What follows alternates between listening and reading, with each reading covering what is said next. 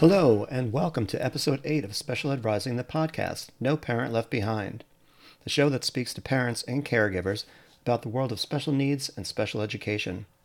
If you crave knowledge, support, and a little dash of fun, you've come to the right place.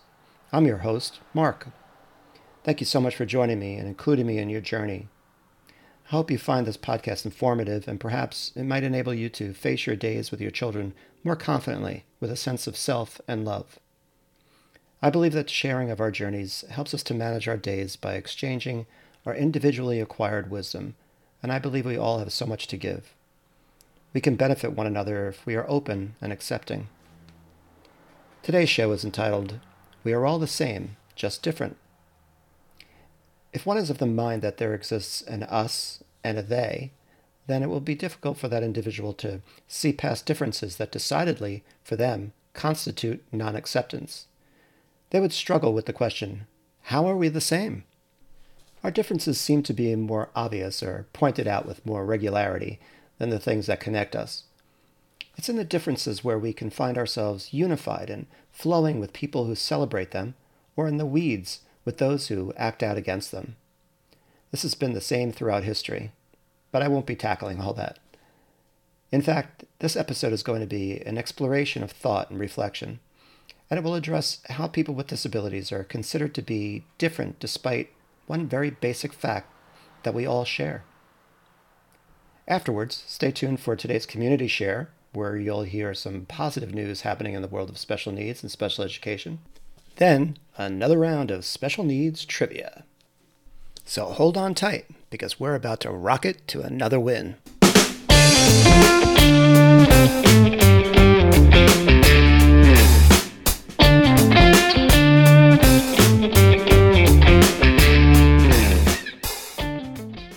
I subscribe to what's called the social model of disability, which tells us that we are more disabled by the society that we live in than by our bodies and our diagnoses.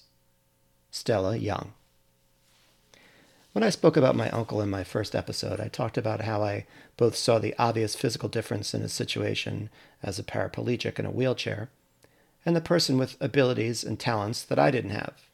A man with a unique personality, like all people, and a love for life. Fact. I could walk and he couldn't. Fact. That fact didn't make either one of us better or worse. We just were ourselves. At the risk of oversimplifying, I'd like to make this point. Your child is different in a typical way, in that all people have differences, which is typical of being human. And I propose that these differences are what give us our unique particulars and make us special. No color in a box of gummy bears is the same. They're different colors, and they each create their own taste sensation in your mouth. Yet, they do share a sameness. We are socialized to understand and differentiate between what is so-called normal and acceptable and what is abnormal and undesired. I don't believe I need to explain how that manifests itself. We see it daily in our lives, on the news, and around the world. We're socialized to understand that anyone who veers from this acceptable physical, emotional, and behavioral track is broken and outside of, quote, us. Different has been decided for us before we have the chance to be our true selves, however that may look, without judgment. And if we live thinking we're a part of the different, we risk growing up believing we don't fit in, and that idea can become our reality. And the story of us and them will perpetuate and continue to leave so many of us as unrecognized and cheated out of what we all deserve: mutual respect, recognition, and consideration. Does majority mean the same as normal? Is it because the able-bodied and able-minded are in the majority that we come to understand that as the norm or typical? How did it happen that people who did not possess these able qualities become referenced as having nothing to offer in this world? If we accept from the start that every human is different, we might come to see that there is no such thing as normal, in this case meaning societally acceptable, only what is. If we come to accept a come-as-you-are definition of human, then we accept that not everyone has two hands, or can walk, or hear, or see, or accept change well, or tolerate sensory disturbances without stimming to feel better. That not everyone who is cognitively superior is better or worse than their counterparts. Instead of dismissing the intellectually inferior-minded person, can we simply recognize a different version of human and discover their value? Is a person only considered significant if they contribute as society deems acceptable? If we can rid ourselves of the notion of expectations for how a person should be, accept the person as is, then there's no need to satisfy some expectations we're raised to understand as more acceptable and more useful or worthy. In the National Library of Medicine, from an article based on a research study entitled "The Person in the Disabled Body, A Perspective on Culture and Personhood from the Margins." Persons with disabilities are one of the most marginalized groups in Western societies. These inequalities are manifested through various disadvantages in the psychosocial, cultural, and economic domains.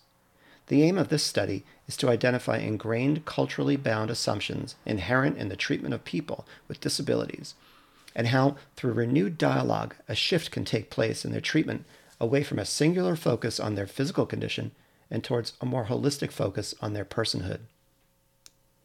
People with special needs are not broken. They're just a different version of what a human can be. Just like the way I look and behave is my version of what a human could be. What makes me acceptable or unacceptable is how I perceive myself, and normal is not going to be defined for me. From Access Living, in an article by Ashley Eisenmenger, she addresses ableism. She writes, "The world wasn't built with people with disabilities in mind, and because of that, the world we live in is inherently ableist." So what is ableism? Ableism is the discrimination of and social prejudice against people with disabilities based on the belief that typical abilities are superior. At its heart, ableism is rooted in the assumption that disabled people require fixing and defines people by their disability. Like racism and sexism, ableism classifies entire groups of people as less than and includes harmful stereotypes, misconceptions, and generalizations of people with disabilities.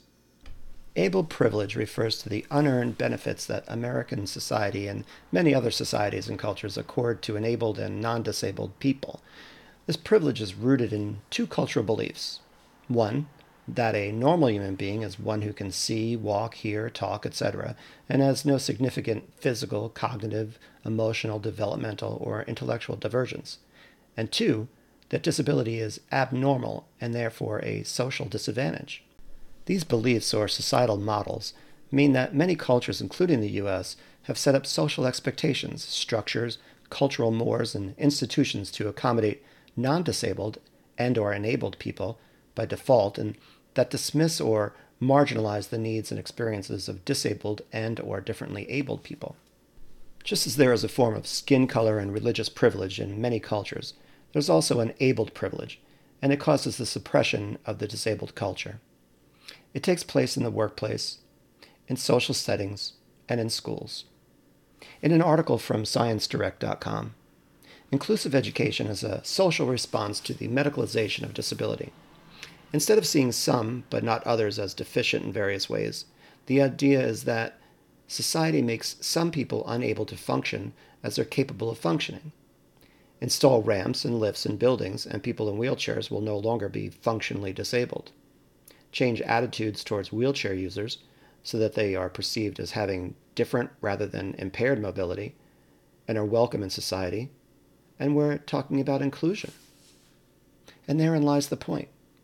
If we can see each other as people with different abilities instead of dividing humans into two camps, desirably able-bodied and undesirably disabled, then we begin to focus on the person and what they can do and not what they can't do. I can't slam a basketball into a hoop. I can't hold my breath as long as a free diver. I can't on and on. But I can shoot the ball into the hoop, and I can hold my breath for a certain amount of time. Does this discount me? After all, I can do many things. Society is set up to condition us towards those camps. But so is the system that differently abled persons grow up in by assigning additional labels to the disability. Now, labels are effective for professionals in differentiating and developing proper support systems for an individual. They help a teacher develop an IEP. These are practical reasons that help the system function smoother, and I see that benefit. But even though a label is intended to serve the individual, does it have that result when it comes to the type of education that person ultimately receives and how they see themselves as a person in a larger world outside of the safe confines of the school? I'm not answering these questions here, but proposing them for your consideration. If we identify someone as disabled along with what I'm calling a sub-label for a specific disability, do we do the individual a service or a disservice? Again, from the National Library of Medicine came a study in 2020 entitled Being Differently Abled, Disability Through the Lens of Hierarchy. Paul Lashoda and Maximus Cephetho write, despite its accessibility, the term disability has not been able to shirk the sense of incompleteness, lack, deprivation, and incapacitation embodied in the prefix dis. The current wave of anti-discrimination on disability issues calls for a constant re-examination of the language and the appellations we use in respect of people with disabilities. The aim of this study was to subject the term disability to some relevancy litmus test and argue for the term differently abled because of its transformative and anti-discriminatory slant. The study concludes that the term disability or disabled is exclusionary, stigmatizing, and anti-transformational. As such, it embodies imperfection, incapacitation, and inferiority. Not only is it ominous, it places upon people with disability the perpetual mark of unattractiveness. Against this background, the term differently abled seems to convey more empowering overtones than the term disability. For example, from brighthub.education.com, the learning disabled label can result in the student and educators reducing their expectations and goals for what can be achieved in the classroom. In addition to lower expectations, the students may develop a low self-esteem and experience issues with peers. Labeling students can create a sense of learned helplessness. The students may feel that since they are labeled, they just cannot do well or they're stupid. The label can become the person, and it's almost a fait accompli. I quote Dr. Danielle Farrell, Managing Director of Your Options Understood. I recommend you check out her website, which I'll include in my community share page. She says, labels are for jars. From the ADA National Network, people with disabilities are, first and foremost, people. Labeling a person equates the person with a condition and can be disrespectful and dehumanizing. In an article published in the University of Wisconsin-Madison's Department of Psychology, the authors discuss the pros and cons of labeling.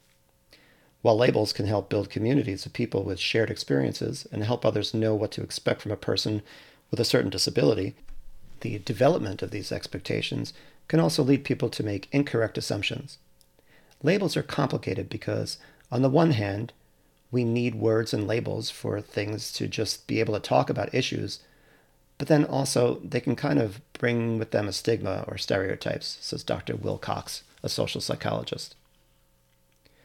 The article goes on to mention how the deaf community sees their disability as a key part of their identity. However, from personal experience, the deaf people I know do not consider themselves as disabled. Differently abled persons deserve what everyone else deserves in this life: opportunity, respect, and recognition. They're not here to make the rest of us feel better about ourselves or to discard as inconvenient or some other negatively depicting adjective. These individuals are just that, individuals with their own ups and downs, challenges and triumphs, just like the rest of us. Stella Young is a comedian and journalist who happens to go about her day in a wheelchair. A fact that doesn't, she'd like to make clear, automatically turn her into a noble inspiration to all humanity. I'm not your inspiration, thank you very much. Oda Skosgeth, who is a tad dyslexic, expresses her displeasure at being categorized as a disabled student for having a learning difficulty that has both been a challenge and a source of pride for her. I've always thought of myself as just a tad dyslexic. So for me, being put into a category just generally labeled disabled was very weird and actually quite funny. I guess I thought it was a joke. I didn't think that disabled was a word one could use or would use to describe me. But apparently I was wrong. After the initial laughter silenced, I started to reflect on what this actually meant and realized that This was a gesture from very well-meaning people, but it made me feel really bad. Their attention made me feel like something which I do not wish to be. Maybe we should let each individual person define who they are instead of the rest of us defining that for them. If we can agree that different is healthy, inspiring, and good for a society, then we will have come to recognize the one same that we all have in common, our humanity.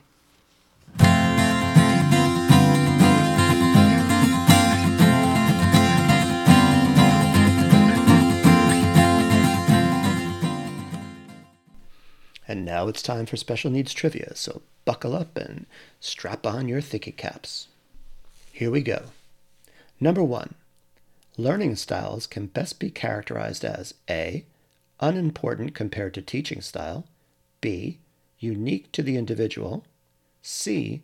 Remarkably similar across cultural groups, or D. Based on the time it takes to learn. Number 2. The ADA prohibits discrimination against any individual on the basis of their disability in the full and equal enjoyment of products, services, and facilities. A. True, or B. False? Good luck.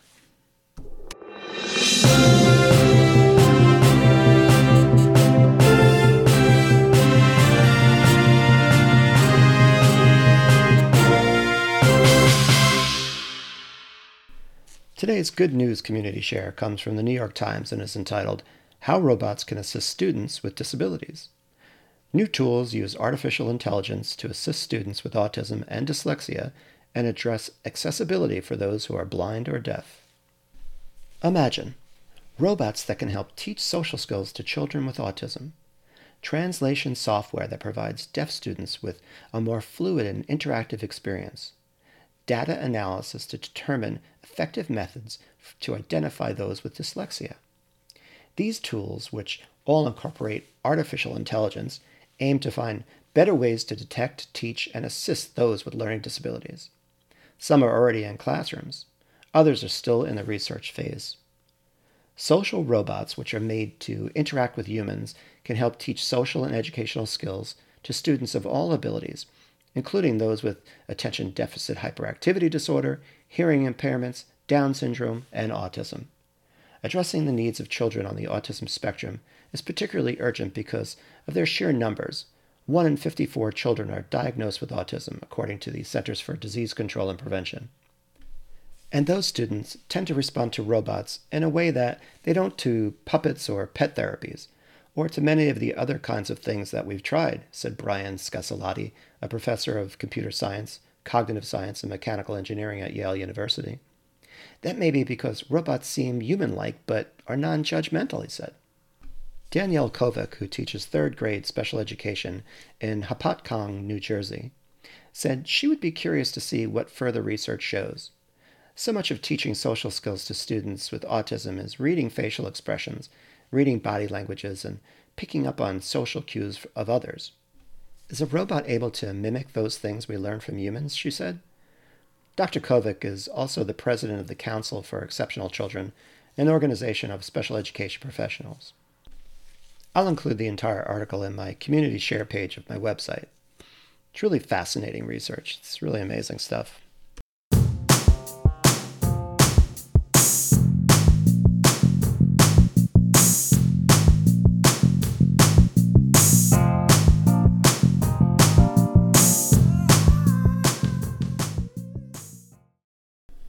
I want to thank you again for listening to this episode, and I hope you'll join me each week to hear about topics close to your heart and welcome fresh and informative insights into areas that are new to you. It's an honor to share with and be heard by you. All music heard on today's show comes from Jason Shaw at audionautics.com. Remember to follow me on Instagram at SpecialEdRising and on my website, specialedrising.com. If you like the show, please let me know. It would be great to hear from you. Or leave a review and tell a friend. Also, let me know what you'd like to learn more about. And until next time, I wish all my listeners peace and keep rising.